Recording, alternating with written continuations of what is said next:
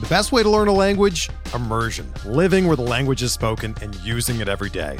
But if that's not in the cards this year, you can still learn a language the second best way, and that's with Babbel. Be a better you in 2024 with Babbel, the science-backed language learning app that actually works. Don't pay hundreds of dollars for private tutors or waste hours on apps that don't really help you speak the language.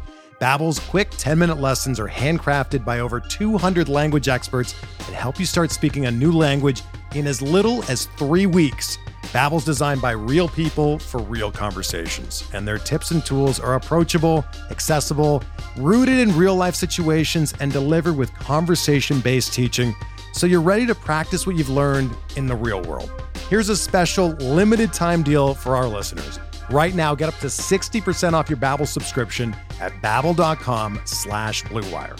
That's 60% off at babbel.com/BlueWire, spelled BABBEL.com/BlueWire. Rules and restrictions apply.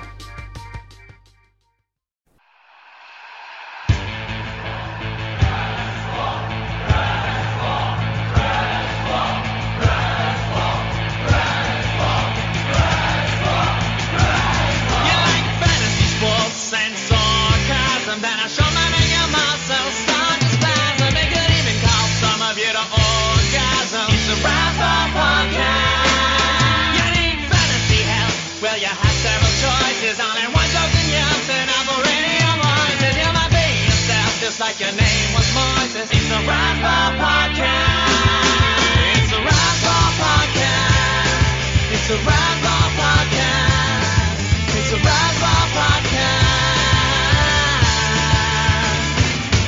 It's a Rasball Podcast. Get a Rasball Podcast. It's a Rasball Podcast. Get it good, it's going fast. It's a Rasball Podcast.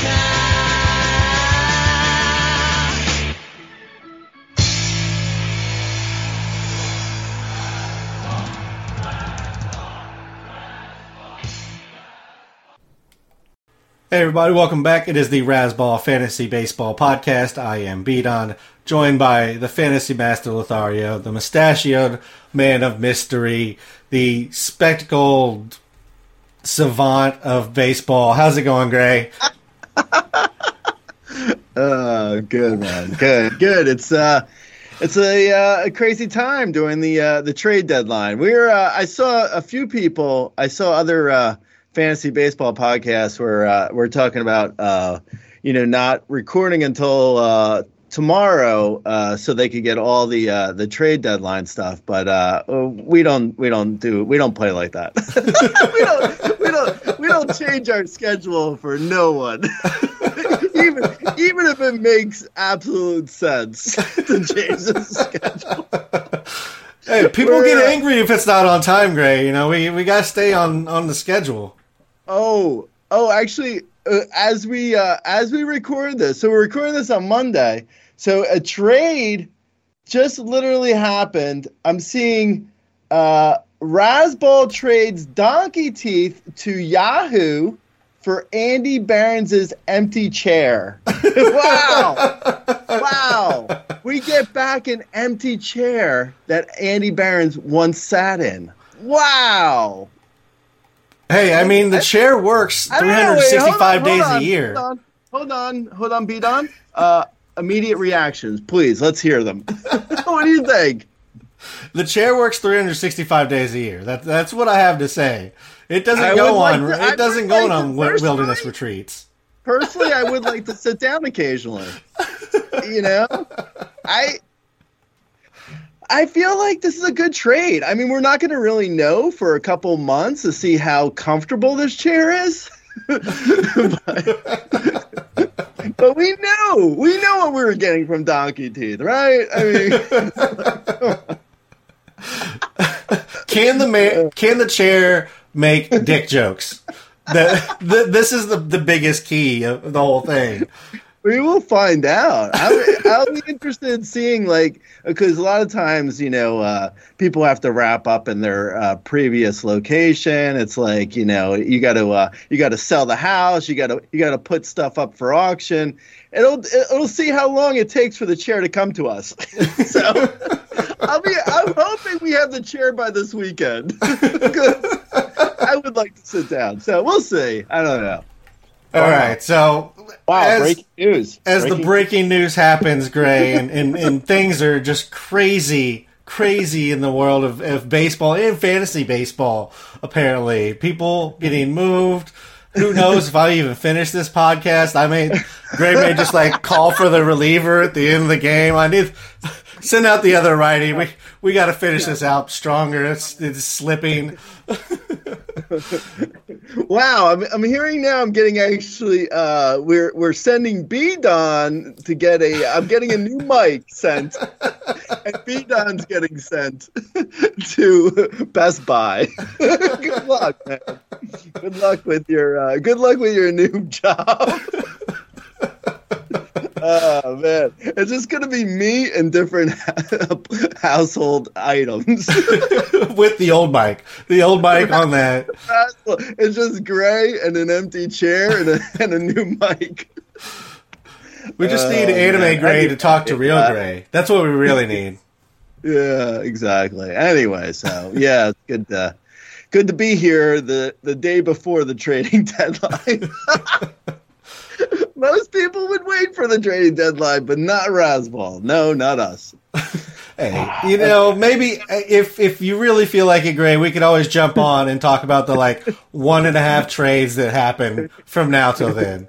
What's actually gonna happen? It's gonna be us talking next week, and we're gonna be like, so Josh Hader was traded right after we recorded last week. And everyone's already said their immediate responses for that trade, but now we're going to talk about it 6 days later. The Padres actually traded their entire lineup somehow, 1 through 9, every starter that they owned. If I were the Padres, I would trade everyone except for Tatis, and you probably can't move. I don't know. I would, if I were them, honestly, jokes aside, I would move Musgrove, Snell, Soto, and Hader. I would move everyone. Honestly, I would blow up that team. But, I am not AJ Preller. Anyway, so let's talk about actual trades. B-Don, do you want to give it to us? We can go ahead and jump into them, I suppose. So let's start at the top with the Rangers. They're getting Max Scherzer. The Mets are getting Luis Angel Acuna, Ronald Acuna Jr.'s little brother, who's having a pretty solid season down in the minors. This is the headliner. This is probably the biggest trade that's happened so far and the biggest prospect that's moved. It used to be, a trade would happen and, 3 top prospects would get moved for, an upper average bat. And nowadays it's unless it's an elite player, top prospects are very rarely involved in these anymore. Yeah, no, totally. This one. I was just looking up Acuna. It's actually we're finding out there was the limited pickoff moves, the pitch clock, and there was another the end of the shift, and then a fourth rule that no one knew about that every NL East team had to have an Acuna.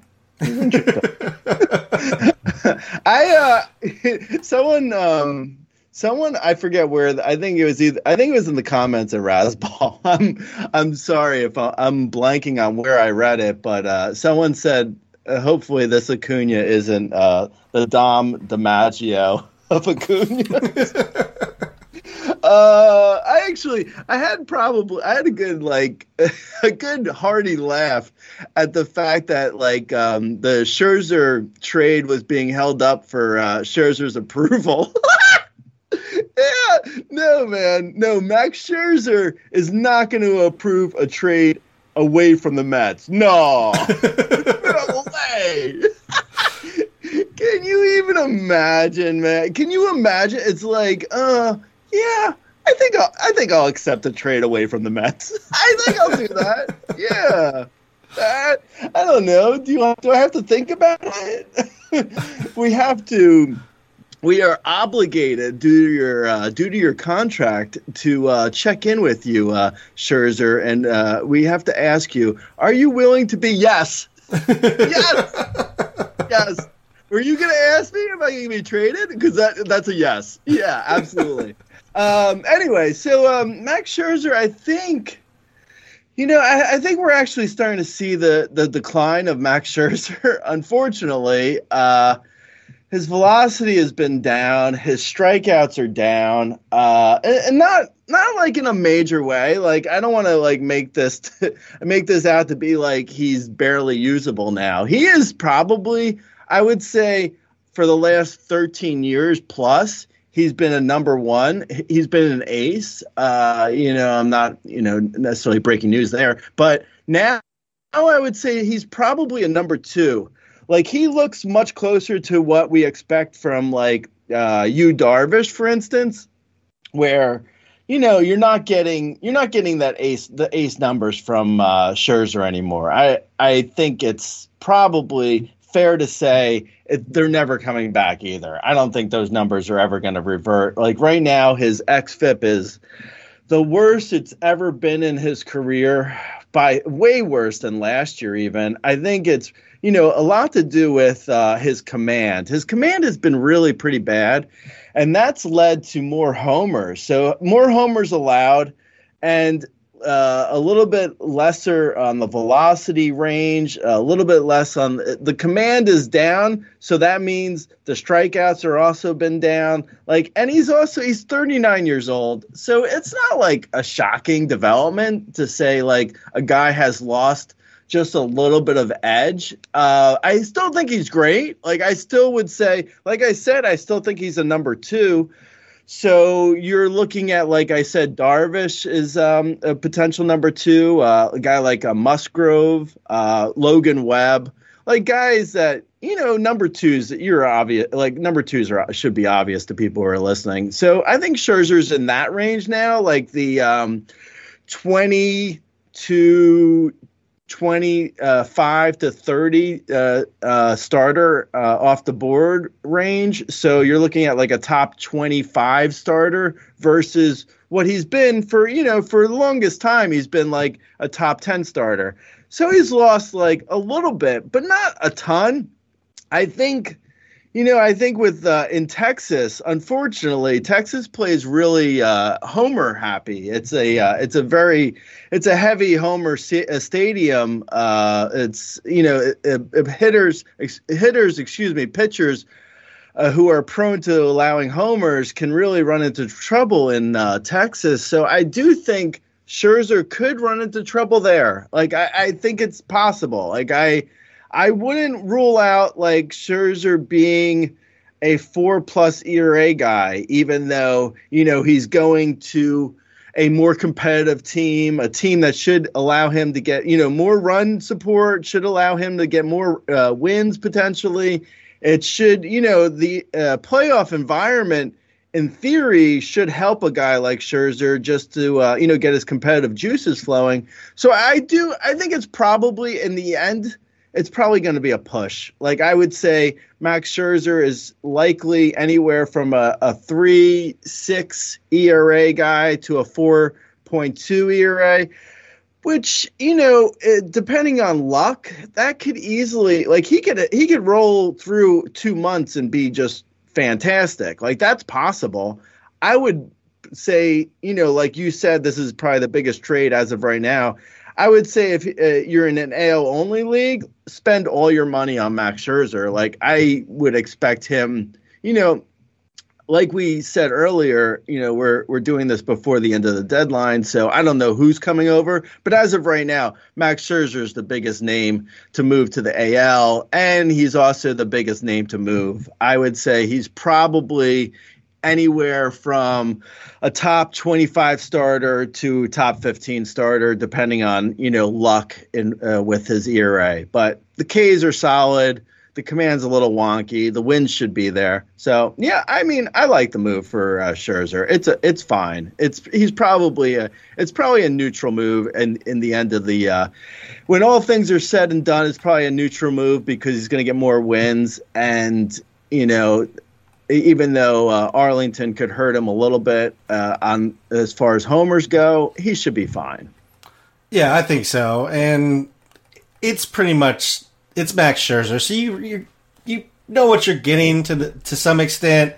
As you mentioned, the Ks are down this year, the walks are up a little bit, and that's again, he's 38 years old, 39 years old. It's not unexpected that he might drop a little bit, but yes, he's still perfectly fine. You're still starting him. I don't know if there's a lot to do in regards to the ballpark. As you mentioned, plays a little bit home run heavier, but he gets away from the Mets and the Mets training staff, and that could be a positive thing just in and of itself. Moving on to the Angels, they acquired Lucas Giolito and Reynaldo Lopez from the White Sox. They are both unrestricted free agents after this year. Giolito has 126 innings. He has a 3.85 ERA, a 1.23 WHIP. He's been 6-7, a just under 26% K rate, 8% walk rate. The White Sox are getting Edgar Quero and Kai Bush. We're not really going to touch on the other pieces. They don't really affect our game for this year. We're, as a listener, we're really redraft focused primarily. What are you doing with Giolito and Reynaldo? There's nothing really to do with Reynaldo other than, I don't think his place really changes in a hierarchy. He's like second or third in line for saves on his team. He's definitely not in the lead for it regardless. So I think it's kind of equal there. What about Giolito? I think that's fair. And Reynaldo Lopez is probably the setup man to Estevez now, I would guess. So, if anything happens to Estevez, then Reynaldo is an immediate add, probably in all leagues. Okay, so, Giolito actually, unlike Scherzer, because Giolito had a little bit of a rocky 2022, and he's been kind of on the downswing since his great 2021. So I think Giolito actually is better than maybe people think as of right now. I think his Ks are fairly solid. They haven't really bounced back to the 2021 10.1 K per nine, but they've held steady around 9.5 K per nine, and his command has gotten a little bit better from last year, where it was really wonky.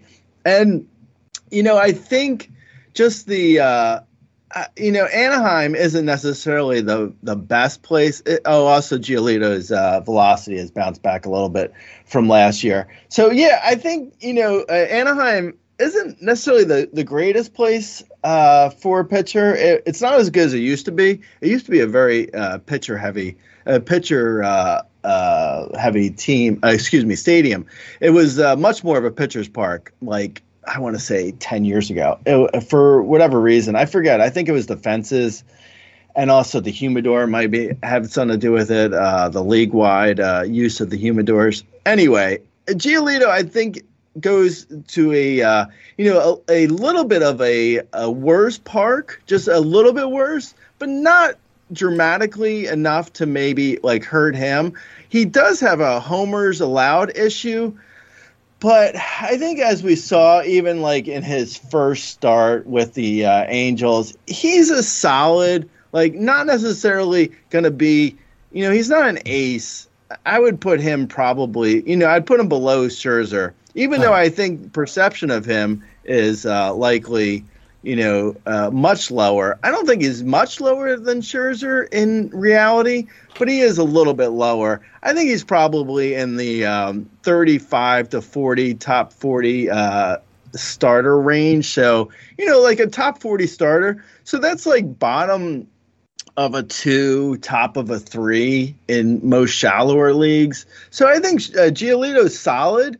Not necessarily like, an ace, but he's good. I think he's probably much better for real world purposes for the Angels because they really needed someone behind Ohtani in the rotation. So I think for real baseball, he's a really solid get for the Angels, actually. For fantasy, it's probably a neutral move, more or less. I don't see it really changing his fantasy value all that much, other than, in theory, the Angels should be a little bit better for wins for him. But, the Angels are a little wonky. Yeah. Yeah, I think that's pretty fair to say. And then I guess in regards to the Angels as well, this also means somebody may be leaving the rotation, or they may go to a 6-man. They've done that with Ohtani in the past just to keep him fresh. I don't know if they'll do that if they're really trying to make a run here, and also knowing the pending free agency, like there's maybe slight less concern about his arm if he's going to leave. I don't know if he is or not. We'll figure that out in the offseason. But who would you expect to lose their spot in the rotation if we're looking at that? For what? For right now?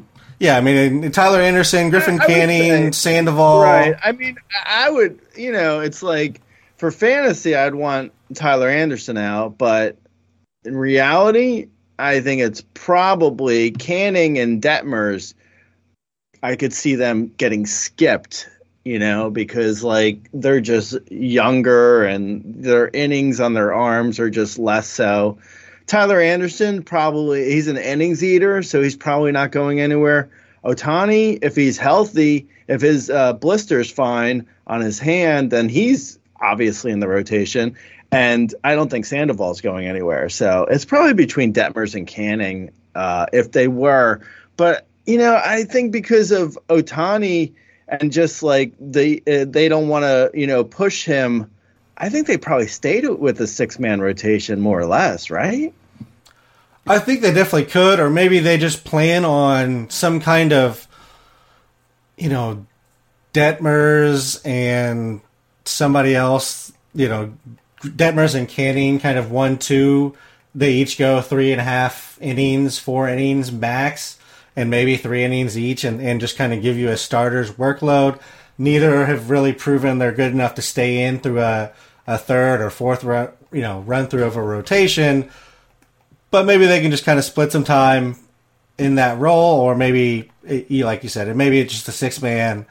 I guess the only thing with that is, at that point, I feel like you want to get Giolito and Ohtani the starts as much as you can. Although I will say, Giolito's there's like a few starts where he just absolutely killed you.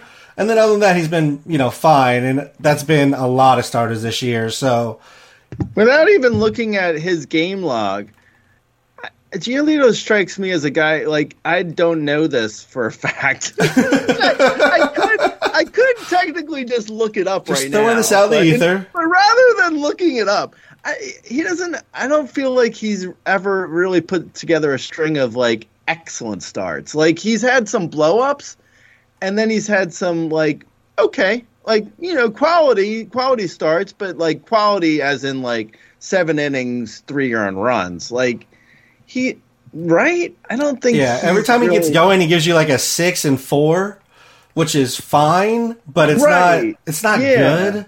You're like, you giving up like 2, 1, and 1 the last 3. I was like, he's turning, he's making the right adjustments, and then you give up like 6 and 4 to Detroit. Like that's not a good look. The one that I'm talking about that really, like, if you look at his second half, you're going to be like, oh my God, his second half ERA, what happened? He went 3 2/3 at the Mets of all places and gave up 8 earned. Like, you were starting him in that. There's no reason not to start him in that. Coming off the All-Star break, you're like, okay, he's going to be fresh. He's going to maybe get a tick of that, like a half a tick of velocity back. Coming off the All-Star break, didn't happen. It was a terrible velocity game, I believe, for him. And he gives up 8 earned. Goes 6 shutout at Minnesota, the next one. Like, it's just kind of you're right. It's just that you're never really comfortable with him, but you're probably starting him in territory. The best way to learn a language? Immersion. Living where the language is spoken and using it every day. But if that's not in the cards this year, you can still learn a language the second best way. And that's with Babbel. Be a better you in 2024 with Babbel, the science-backed language learning app that actually works. Don't pay hundreds of dollars for private tutors or waste hours on apps that don't really help you speak the language. Babbel's quick 10-minute lessons are handcrafted by over 200 language experts and help you start speaking a new language in as little as 3 weeks. Babbel's designed by real people for real conversations, and their tips and tools are approachable, accessible, rooted in real-life situations, and delivered with conversation-based teaching, so you're ready to practice what you've learned in the real world. Here's a special limited time deal for our listeners. Right now, get up to 60% off your Babbel subscription at babbel.com/BlueWire. That's 60% off at babbel.com/BlueWire, spelled BABBEL.com/BlueWire. Rules and restrictions apply. Also talking about the Angels, they landed a couple of bats as well, getting Randall Grichuk and C.J. Cron from Colorado, who get Jake Matter and Mason Albright. Is that a third cousin of yours, Gray? Madden. I think his name is Madden Albright. Is it? Yeah. Because it was because I think I made a joke about that. Madden Albright. No, it's like Jake Madden and Mason Albright. Jake Madden. Yeah. Yeah. Madden and Albright. Madeline Albright. Yeah, Madeline Albright. All right, there it is. I was wondering where we were going with this. The Rockies traded for Madeline Albright. Rest in peace, my sweet, sweet aunt. Go ahead. Phil, go ahead and say the rest of the thing. That's pretty much it. I was just going to talk that, in Colorado, what does this mean? Obviously, Chris Bryant went to the IL. That's really shocking that Chris Bryant's heading into the IL. But C.J. Cron comes in. C.J. Cron is leaving. All right, I'm just going to restart that whole thing because that was all backwards. The Angels are getting C.J. Cron. You figure he's going to slot in at first base for them every day. And then Grichuk, I don't know if he's going to play every day or not. I think that kind of depends on what they're doing with the rest of their outfield. Moniak's been pretty good in center field. They have, like 2 or 3 guys who can play left field. But I assume Grichuk's going to play center or left pretty much every day. Yeah. They don't really, they have they have a guy called Trey Cabbage, which is like a nickname for a guy who stocks the shelves at Trader Joe's. Yo, can you get Trey Cabbage down here? We got lettuce rotting. Lettuce is rotting all over this tray. Come on, get Trey Cabbage over here. I don't think the Angels have anyone else. It's more on their IL. As of the recording of this, at least, Grichuk looks like a starter for them. Yeah, by the way, I can hear in the voice in the back of my head is Joe Adele saying, "Hey man, I'm still here. Does anyone care?" Unfortunately, he's on the IL. The one time they would have actually played him on the IL with Brandon Drury and everybody else that they've lost. Yeah, no, I know he's injured. Grichuk, one time. So Grichuk looks to me like a starter for the Angels, which is kind of funny because he wasn't really a starter for the Rockies. So he went from a team out of playoff contention to a team that's quote unquote in playoff contention, even though I think they're like 11 games out. Quote unquote. The Angels are honestly a hilarious team. They're like, you know what? If we say it, it's true. Like, no, guys, you're not actually in playoff contention. You're so far out of it. It's like, yeah, but you know what? If we say we're buyers, then we're in the playoffs.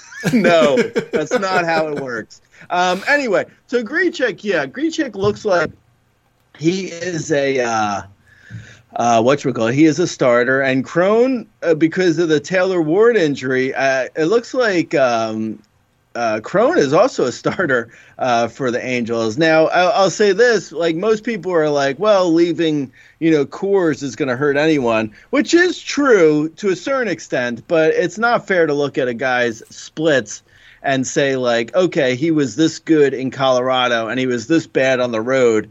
So this bad on the road is how bad he's going to be in Anaheim. That's not accurate. That's not how it works.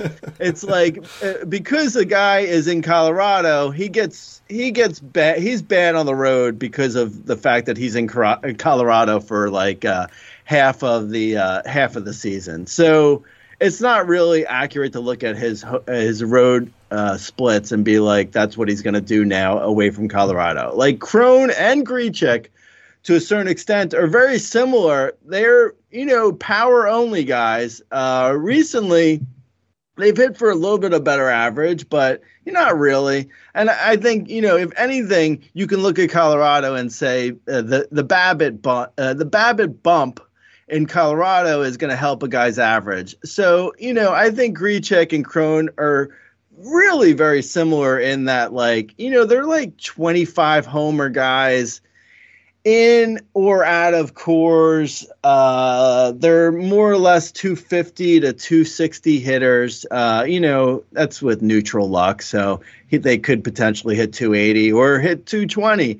But I don't really think outside of, Cron, I would say is like in that 15 to 20 top first baseman range. So, CJ Cron or Jose Abreu, it's kind of a toss-up for me. I probably would go Abreu because I like the Astros lineup a little bit more, but it's really, it's pretty close. It's probably a toss-up.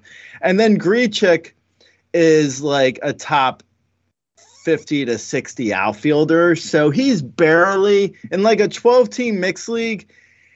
He's a fifth outfielder, depending on if he gets hot, he does tend to get hot and he goes off and he has a good week or two. But in a 12-team mixed league, he's like a fifth outfielder / utility guy that could easily, be dropped in some leagues, depending on if he's cold. Right now, he was hitting well before the trade. So yeah, they're fine. I don't really think they're, I think the common perception will be that they've gotten much worse leaving Colorado, but I think in reality, they're okay. They're not great, but they're not going to be terrible either. So, kind of mediocre. Yeah, and to your point, most players hit better at home. You're more comfortable. You're in your home park. You're sleeping in your bed. Most players are better at home. And then there's also the part of when you play in Colorado, or at least what players have said is it's not just the fact that you play in Colorado and it's easier there. It's also the spin is different in Colorado. So then when you go on the road, you also have to adjust the scene, real spin back on the ball. So I think there's kind of a mitigating factor here where it's somewhere in the middle of, it's not a home split, not a away split. It's somewhere in the middle. Colorado is a great park to hit in regardless, so that hurts a little bit, certainly on the average side. The power is not as prevalent as it used to be, with kind of the equal humidor effect going in across the league, but still pretty friendly on the home run side. And you're right, Grichuk has been hot. Over the last month or so, he's hitting 375. He's got 6 home runs and a stolen base. So as long as he's getting playing time, I think you can stick him in your lineup and be pretty happy that he's there for now. It seems like he's going to slot somewhere between, I would guess, 4 and 6 in the lineup most days. And so you got a guy in the middle of that lineup. Mike Trout is back running again. Brandon Drury's in his rehab assignment. Joe Adell, I'm not sure what his timetable is. So there's a few guys that are coming back at some point, and he could get platooned or moved to the bench. But for now, while he's healthy, I agree. You can go ahead and grab him and start him. Moving over to Toronto, Jordan Romano goes to IL, which prompts the Blue Jays to go ahead and trade for Jordan Hicks from St. Louis, who's getting Adam Kloffenstein and Sim Robers. Jordan Hicks steps in. You think he's probably the front runner for the closer's job until Romano comes back, and then he moves back into a setup role. Yeah. I think they, they did like in Indiana Jones when he moves the statue and he puts a sandbag down. The Blue Jays did that with Jordans. Just swap them out. Nobody will notice. They just swapped out. Yeah, they're just like, well, we need another Jordan, and Jordan Montgomery's a starter. So, yeah, I think I think Jordan Hicks actually probably takes a little bit of a hit on his value because he's fine for now, but Jordan Romano, it sounds like his injury didn't sound like it was that bad. So when he returns, Romano's going to get the closer job again, and then Hicks is going to move down to the setup role. So, I think Jordan Hicks for right now, his value and his role hasn't really changed. He's just gone to a new team. So he's definitely the closer for the Jays, I think, for right now. But once Romano returns, Hicks is going to lose the job, and then that's going to be, the end of his value, really. And, the one saving grace is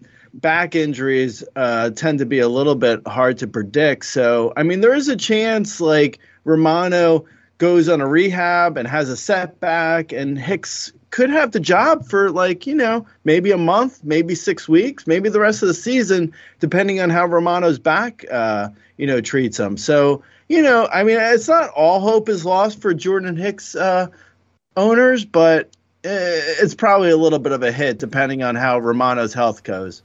Yeah, enjoy it while he has the job. Again, don't know how long that is, but just enjoy it for that time, and then you're gonna have to probably find yourself another closer, as happens at the trade deadline every year. Unfortunately, backs are tricky, so maybe he still has some value in that they don't go back-to-back days with Romano, at least upon return. So, like you said, there's potential for value even if Romano comes back as that happens. We probably should have talked about this when we were talking about Scherzer, but the Rangers also traded with St. Louis and got Jordan Montgomery and Chris Stratton. We'll go ahead and talk about all the Jordans here and just get that out. Jordan Montgomery has been doing his Jordan Montgomery thing. He has a 3.42 ERA, 1.25 WHIP, 21% K rate, just under 7% walk rate. This is pretty much what Jordan Montgomery looks like, unless it's a dead ball like it was last year. So, that's what I feel like the Rangers are getting, and it's almost a neutral kind of move, other than maybe the home runs, which I think you mentioned when we were on Scherzer. Right. Yeah, but I think with Jordan Montgomery, unlike Scherzer, hasn't really ever had a homer allowed problem. Montgomery's been pretty good about keeping the ball in the park. So, yeah, I think Jordan Montgomery is probably a little bit underrated, honestly, for fantasy. Like, I see in the comments, like, Jordan Montgomery will show up with, like, some real schmohawks, and people will be like, could you rank these guys? And it's like, Jordan Montgomery's better. He's better than Johan Oviedo on the Pirates or something. It's like, what are you guys doing, man? Like, Jordan Montgomery's not bad. He's just a little bit constipating because, like, he doesn't get, like, a ton of strikeouts. So he's, like, closer to, a 3 or a 4 fantasy starter, but in a way that's pretty, like, safe. I think Jordan Montgomery is like a guy where if you're struggling for ratios, the problem is, like, right now, and from now until the end of the year, it's kind of hard to really move ratios in roto leagues. In head-to-head, obviously, it restarts every week, but in a roto league, your ratios are if they're in a bad place, I don't know what you're doing. But Jordan Montgomery is a good ratio guy. Like, he's been, over the course of his career, even almost 700 innings, he has a 3.77 ERA. It's not like a low 3 ERA, but he's been fairly, he's been in the 3.5 range more or less for the last 2 years. He seems fine. Like, he's not.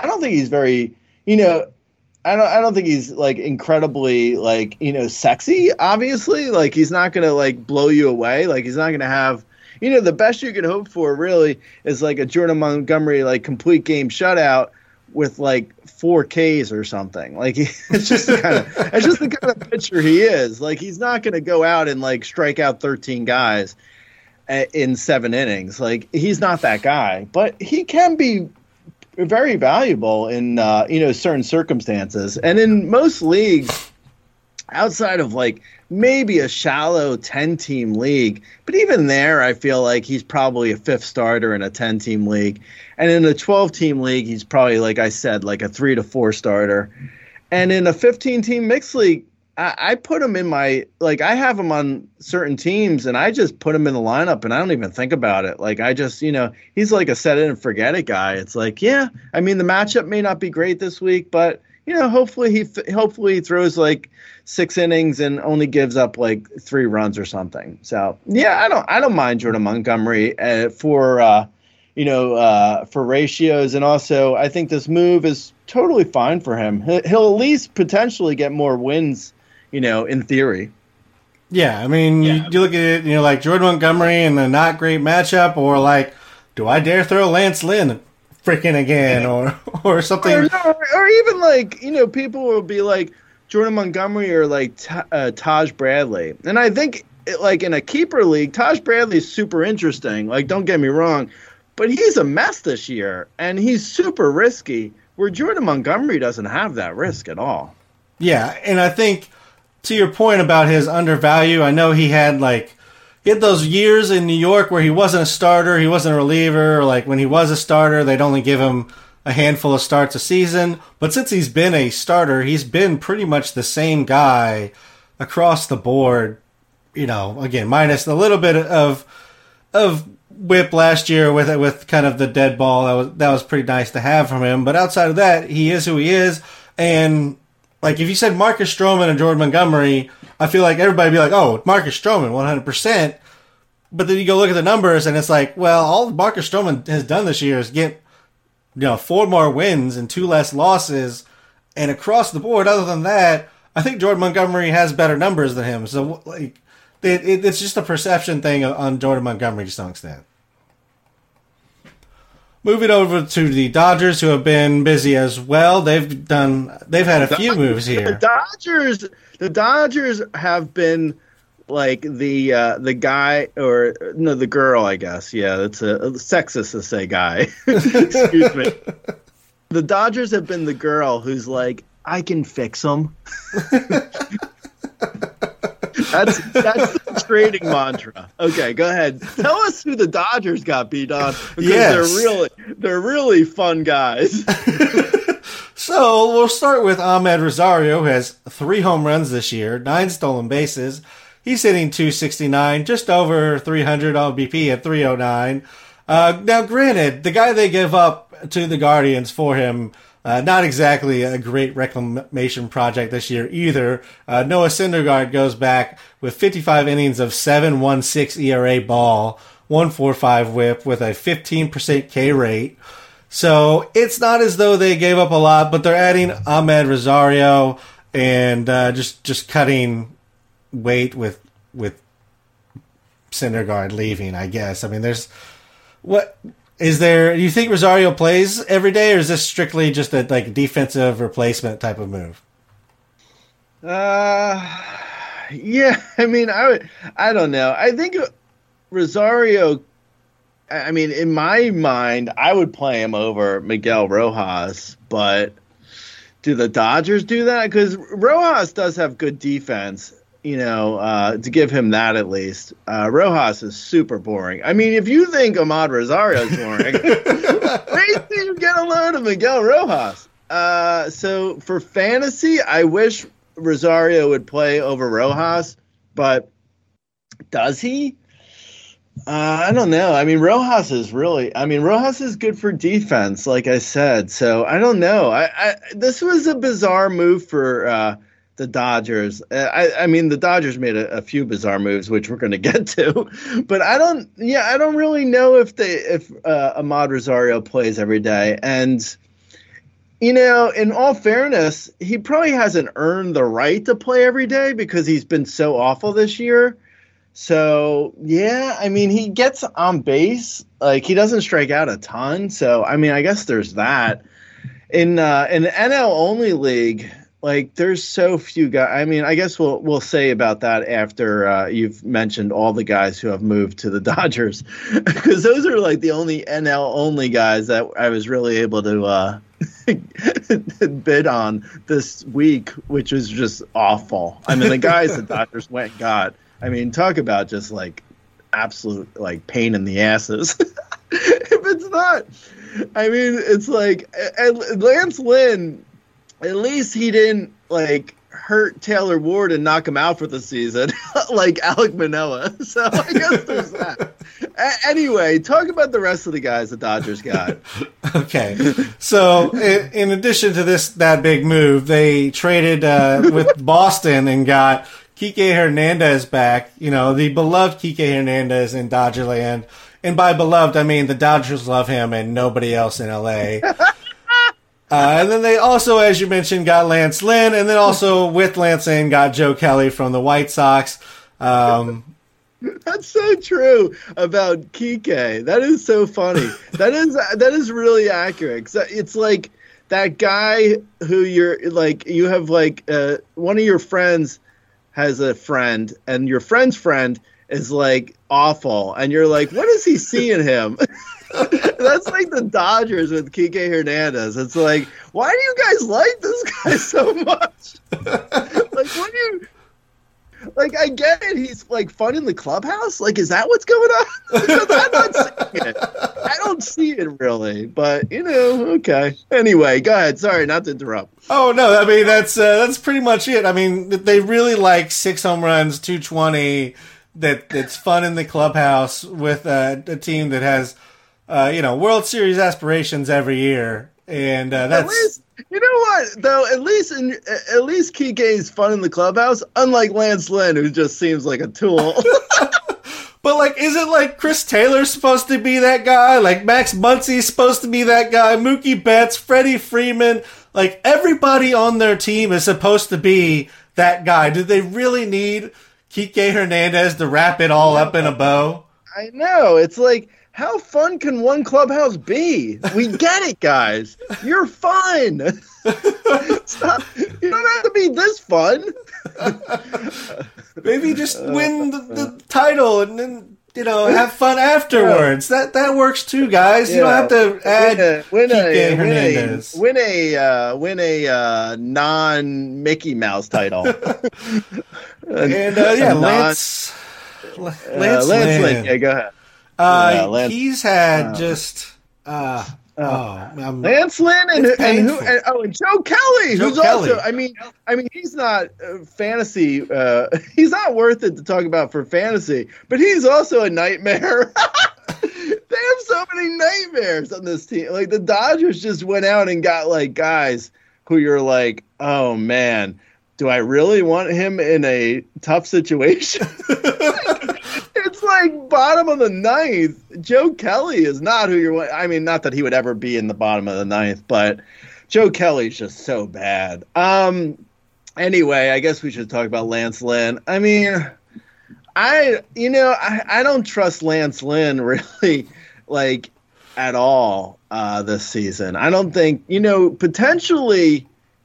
He could like his numbers say he should be better. Like I'll give him that. Like his ERA does seem inflated, like his cholesterol, but his ERA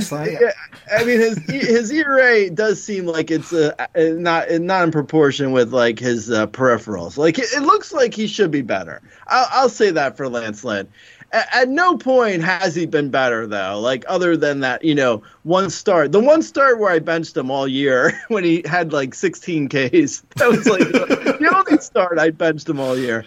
Yeah, I mean, he looks like he should get strikeouts. Now, going back to my my NL only thing, like I bid on Lance Lynn, Kike Hernandez, Ahmad Rosario. And it was like, and a few other guys, but anyway, those were the main guys. And whatchamacallit, the Giants call up, who we haven't talked about yet. But anyway, I bid on those guys, and I was like, do I want to win any of these bids? I don't know. I honestly wasn't sure if I really so far as of Monday at noon Eastern, there hasn't been really a great guy who's gone over to the NL. So, I mean, I bid on Ahmad Rosario and I won him in my NL only league. And I was like, I guess, whatever. I don't care. It's between him and like Alfonso Rivias, the Padres first baseman. So it's just a utility spot anyway. So it doesn't really matter. So I guess hopefully Ahmad Rosario does something. But in conclusion, I don't trust any of these guys just because they moved to the Dodgers. Dodger Stadium is a better park for hitting. Lance Lynn could get absolutely crushed in Dodger Stadium. I don't know what the Dodgers schedule is like, but I think they go to like Coors. And Lance Lynn is not in a better division. This is really bad for Lance Lynn. It's not going to get better, I don't think, for him. But like I said, his peripherals say he should be better. So I guess there's the potential there. And Ahmad Rosario, like we've been saying, I don't think he's really an everyday guy for the Dodgers. He'll probably platoon in some way. He might get 4 starts a week. It may not be terrible for NL only, but for mixed leagues, I think he's still a wait and see. Yeah, they made a trade for a bunch of trades, plural, for a bunch of players that I'm not sure are worthy of starting for them. And I don't know if they are going to start for them all the time. I mean, I assume Lance Lynn's going in the rotation just because, but yeah, I'd agree with your evaluations in regards to the playing time with Rosario and Hernandez. I don't think either of them are worth picking up. I mean, I don't know if Kike Hernandez plays more than 2 or 3 times a week, so that's pretty much what you're looking at there. And then, I mean, the problem with Lance Lynn this year has been home runs. He's going to what has been the second worst park for home runs over the last 3 years. The numbers this year on him are not good, Gray. He's giving up a 40.5% fly ball rate.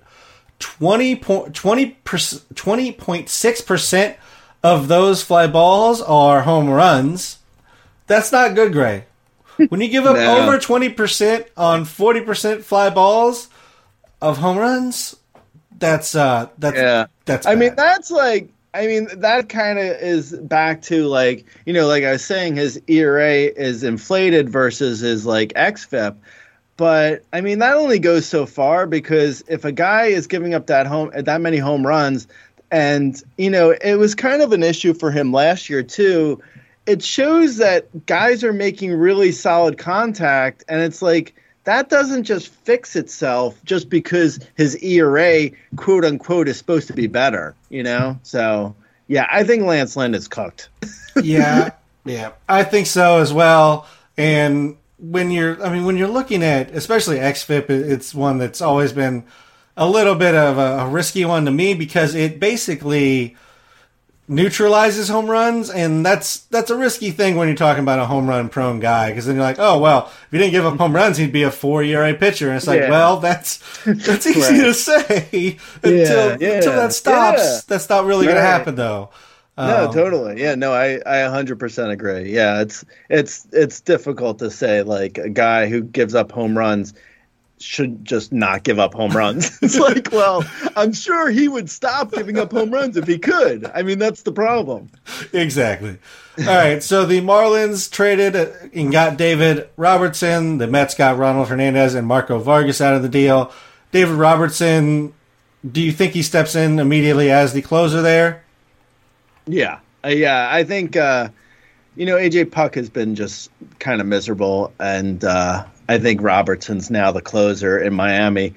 And I would say Altavino and Brooks Raley are probably co-closers in New York for the Mets. So, yeah. Yeah, I think that's fair. I mean, I will say I thought Tanner Scott had finally earned his spot to get his chance at saves, but he got injured, so that kind of the one time he would have gotten a shot to get his run as closer, he gets injured. He's out with a calf strain right now. It's kind of the Joe Dell situation in LA.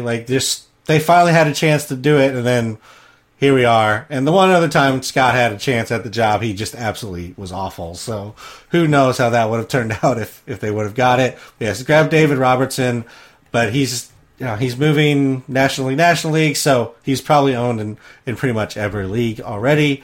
The Twins are getting Dylan Floro, while the Marlins are getting Jorge Lopez. Are you doing anything with this at all, Gray? That seems like a hey, this guy is not working for us. You want to try him? And then the other team's like, this guy doesn't work for us. So you want to try him? Like, okay, like let's just swap headaches. Yeah, I don't know. That was just a bizarre move, but I don't think it's really relevant for most fantasy leagues unless you're in a holds league and you.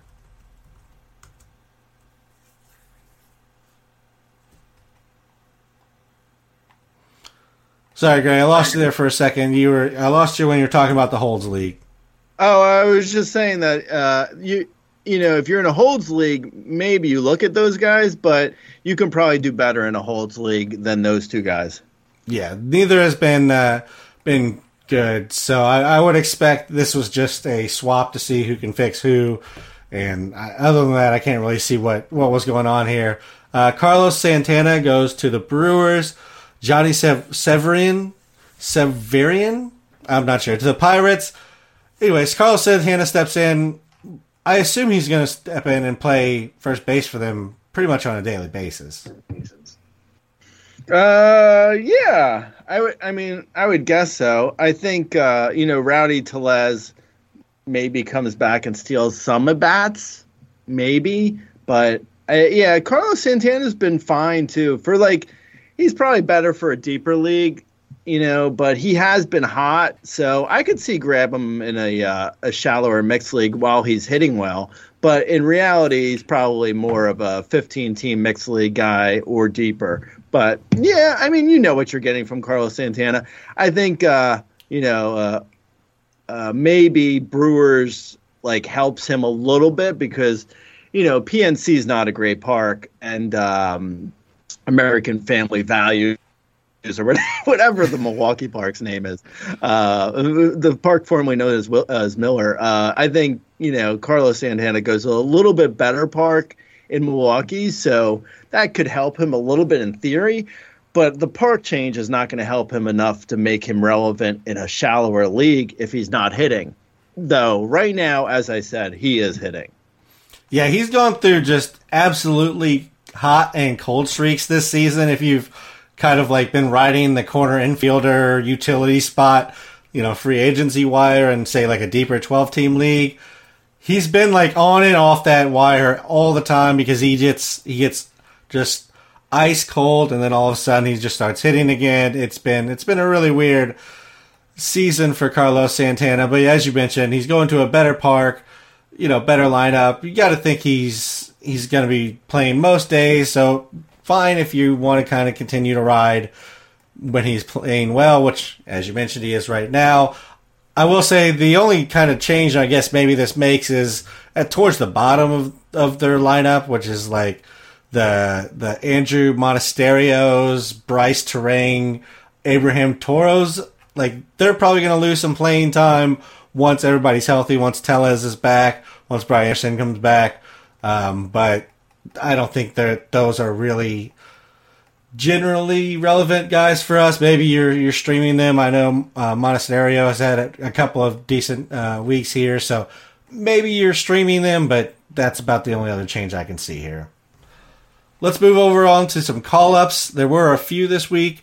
Marco Luciano was called up by the Giants. I feel like this is probably one of the last remaining fairly big, although it would have been a lot bigger a few years ago. He's lost a little bit of prospect hype. Even at 21, that's just kind of weird how the prospect game works that way, but that's how it happens. That being said, this year in AAA, and he was only there for 6 games. He had 293 with 2 home runs. In 56 games in AA, he had 11 home runs, 6 stolen bases, and hit 228. Strikeouts have been the issue here, though. Yeah, it's such a bizarre call-up, really. I almost feel like I wouldn't be shocked if we're here next week and we find out that he was moved for if between now when we're recording this and tomorrow's actual trade deadline, I wouldn't be shocked if the Giants move him for another piece, and they just called him up to sort of showcase him. Maybe, I don't know, because he feels like he's overwhelmed. He doesn't feel ready at all. It just seems like a bizarre call up. he's got power, but he's not able to hit above like AA yet. It's a pretty big problem. It's hard to go from like AA to the majors when you couldn't hit in AA. Like, he had real contact issues in AA. So, yeah, I don't know, man. It was a bizarre call-up. I think outside of like NL only, I don't think he's really worth looking at yet, unless, he's able to make better contact. But he looks lost in he looks as lost in the majors as you would have imagined a guy who had a 30% strikeout rate in AA. Yeah, and Double A is that big jump. It you kind of high A, rookie ball, like all that's fine. But Double A is the first time you start seeing real major league pitching. The walk rate remains, so you got to think he's at least seeing the ball, but seeing the ball and hitting the ball when it starts to move a little bit more aggressively is two different things. So I'm with you. It felt a little bit premature in regards to a call-up. Even his move to AAA seemed maybe a little bit hurried. Maybe they just calling up because he's hitting 290 in a week, and they're just like, let's just see if he can continue to stay hot. That's pretty much what I was thinking, and adding him, I grabbed him in a couple of 15-teamers just to see if he comes up and just continues to hit despite the strikeout rate, but more than likely you're going to see some struggles here early on from him. And as you mentioned, I wouldn't be surprised to see him sent down. I don't know if they move him or not. I feel like the Giants are in this weird spot with like everybody in their lineup is already like 35 years old. So you trade him away, you're really thinning out even what was already a pretty thin minor league system. Yeah, that's fair. Chris Bryant goes to the IL. Elehuris Montero is recalled by Colorado. Are you interested in Montero as more than an NL only play? I mean, potentially if he gets hot, then, or if like the Rockies have a homestand, I could see potentially looking at him in mixed leagues. And also Michael Talagia, I'm probably saying it wrong, but with CJ Cron getting moved, like Montero and Talagia are sounds like a delicious pasta. Talagia. Hey, I think there could be something for both of them there if in like a mixed league, maybe a deeper mixed league, like a 15-team mixed league. But I could see something there for both of them if the Rockies are at home and you're looking to stream a bat. Like I don't mind them, potentially in Colorado. I wouldn't start either of them on the road except for in an NL only league. Like in a mixed league, I wouldn't start those guys on the road unless they get hot. And, then, you could start anyone if they're hot. Yeah, I think I'd prioritize Montero over Tolia. If I'm just looking at it, it seems like Montero's just a little bit more equipped at this point to handle it. I think they're about equal on the power. I think the bat's a little bit more advanced on Montero right now, so that's where I would lean. But I think you're kind of just picking them up and speculating at this point. Like I said, playing the at Colorado matchups until otherwise advised. Oscar Gonzalez was recalled. Holy crap! I just realized that their birthdays are one day apart, the same year, Talagia and Montero, and they bat right next to each other in the lineup. That is so bizarre. That is pretty random. It is. Like, they're August 16th and August 17th. They're both about to turn 25 in a couple weeks. Wow, that's so weird. Okay, anyway, it's irrelevant. what am I? I just became Jason Stark for a second. Yeah, thanks for that. Thanks for that little tidbit there, Gray. Oscar Gonzalez is called up this year in AAA. He's hitting 275, 316, 473, has 11 home runs, 2 stolen bases. He had picked it up quite a bit recently in the minors. He started out a little slow and then has really kicked it into gear. This is a guy that plenty of people liked as a breakout player this year, myself included to some extent. I don't think I was fully on board the train, but I definitely had shares of him where I thought he was a value. He was hitting 300 with 8 home runs and 2 stolen bases since June in the minors. Are you looking at Oscar Gonzalez as a potential, outfielder 4 or 5 for you, or is this a bench play? I was just looking at the Guardians IL. Their IL is Shane Bieber, Tristan McKenzie, Noah Syndergaard, and Cal Quantrill. Man, they got a whole rotation on the IL. Huh, that's interesting. Because the reason why I was looking at that, I was looking to see why Oscar Gonzalez got called up and who he's replacing. Is he replacing David Fry? How did a spot open? Or did Miles Straw just finally wear out his welcome? Is that what happened? I'm not sure. To be totally honest, I don't know why Gonzalez has a job now, I guess is what I was getting at. But he does. He does have a job, so that's good. I look at Gonzalez as kind of like a poor man's Josh Naylor. He looks like he has good contact. He should hit for a decent average, and he could hit for a little bit of power, but not a ton of power. So less power than Naylor, probably a tad bit less average than Naylor. Neither of them have speed, kind of irrelevant. But, I mean, that's just a deal. I think Oscar Gonzalez, it looks like he has an everyday job, and he's probably worth it in a 15-team mixed league or deeper. I would hold off for now in a 12-team mixed league.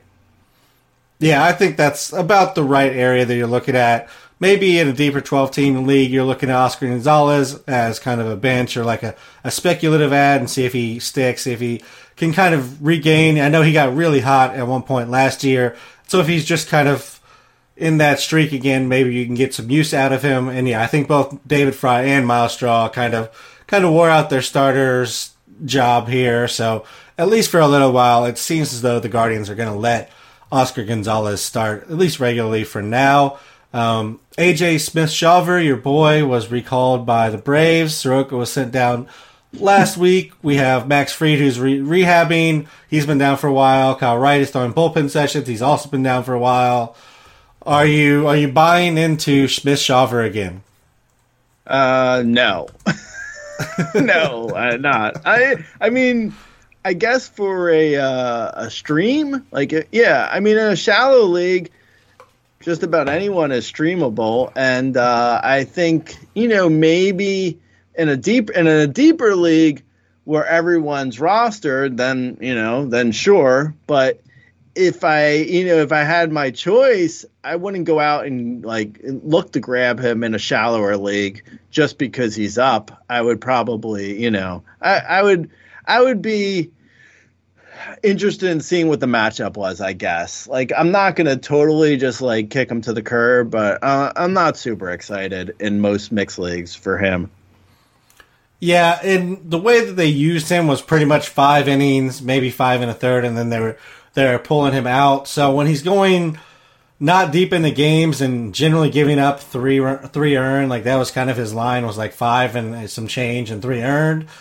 You kind of need some strikeouts to come with that to be fantasy relevant, and he really isn't bringing the strikeouts along with that. So we're really talking about a borderline streamer in most leagues. I would agree with that.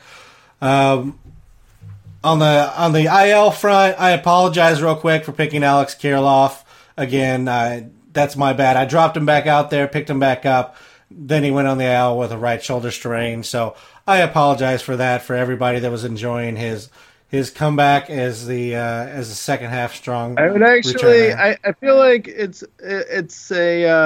worth writing a written apology versus the verbal. I appreciate the verbal apology, but I would like a written one as well. Okay, right. I'll put that in the news or in the notes for our podcast. A written apology to everybody for picking Alex Kirilloff back up. I'll just ignore him for the rest of his career. He will go on to be a Hall of Famer. It will be amazing for him and awful for myself. It's the sacrifices we make. Let's go ahead and move over to the bullpens. We already talked about a couple in the changes in Toronto and Miami. Over in the White Sox, where they obviously moved from Kendall Graveman and Reynaldo Lopez, who do you think is taking over there, Gray? Well, it looks like I would guess it's Santos's job. I would assume him. Maybe Bummer sees a look or two. Middleton potentially. I don't know. I mean, if I'm the White Sox, I would actually trade all those. If anyone wanted those guys, if I could get prospects for them, like between now and the deadline, I would trade any of them. So we'll see what happens. But as of right this second, I would probably go. I would grab Santos and forget the rest. Yeah, that sounds good. Kimbrel was brought in during the 8th. He then got a save the following day, so I don't think there's anything to note here other than Kimbrel might be used more in a fireman's role here towards the end of the season. So there's potential there that somebody else gets saves, but I don't know. Do you feel comfortable in taking a shot on anybody else in Philly's bullpen? I think Soto's actually been okay recently. So in one league, in an NL only league, I grabbed Soto, but that was just it's a deep league, so it doesn't really mean that much for most listeners. But yeah, I mean, I'd say it's probably, as of right this second, depending on if the Phillies make any moves. But I would say it's Kimbrel's job at like 90% his job, and then maybe a committee for the other 10% with Soto potentially at the top of that committee. Yeah, that sounds about right. Moving over to Arizona, Scott McHugh, who was actually having a pretty solid season, has struggled over, say, the last month or so. Since the end of June, he has a 12.19 ERA grade. He's been very bad there. It seems like they're finally going to go ahead and give him a break from the closer role. Are you interested in anybody there to potentially grab as his replacement? Yeah, I guess Kevin Ginkel. Einhorn Ginkel. Ginkel Einhorn. I would say Kevin Ginkel as of right this second. If I'm the Diamondbacks, though, I would trade for a closer. I would see if I don't know. I mean, I don't know who's available, but if Paul Sewald is available from the Marlins, I would see if I can get him if I'm the Diamondbacks. But yeah, as of right this second, I guess Ginkel. Yeah, don't want to go chafing any waterfalls, Gray? Ha! No. All right, let's go ahead and finish up with some waiver wire people, and we'll get out of here. Okay. So Ozuna has been crazy hot. He should be actually rostered in all leagues, but according to our 7-day player rater, he is available in a few leagues. So Marcell Ozuna, Brandon Lau has been also crazy hot. He should also probably be rostered in every league. Randall Grichuk, who moves, as we mentioned earlier, moves to the Angels, and he's a top 5 bat on our 7-day player rater as of right now. Carlos Santana, who also moved, is a top 5 bat. Gary Sanchez had a big Sunday, and I believe he goes to Coors this week, so that's interesting. Matt Wallner, who maybe we'll talk about more in depth next week if he stays hot. Twins guy who has big time power, and he's been hot. Louis Rengifo, Angels middle infielder, who's actually been hitting leadoff recently. He's been really hot. And then Chas McCormick and Jake Berger, a few more names. Nice. On the pitching side, Michael Lorenzen has been really good, and he gets Tampa Bay at home.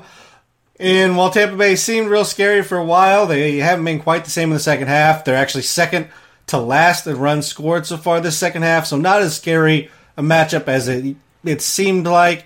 Steven Matz has also been really good since he got back in the rotation, and he gets Colorado at home this week. Brady Singer has had a couple of blow-ups, but outside of that has been really solid. He goes versus the Mets. Ryan Yarbrough has been great since returning. He goes at Philadelphia. JP France is doing his JP France thing versus Cleveland. Matt Manning has had a couple of rough outings, but he's at Pittsburgh. Not a matchup you're necessarily scared of, and not a park you're scared of.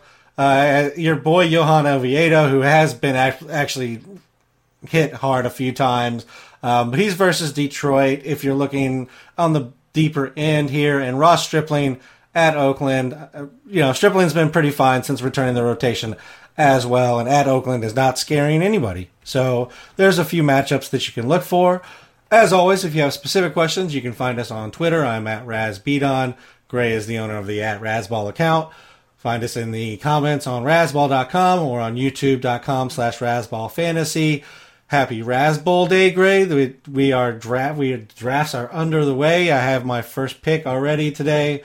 And so the football season is starting. If you have questions on that, I'm also doing the podcast for that side, along with some other people who are doing some other podcasts for football for us as well.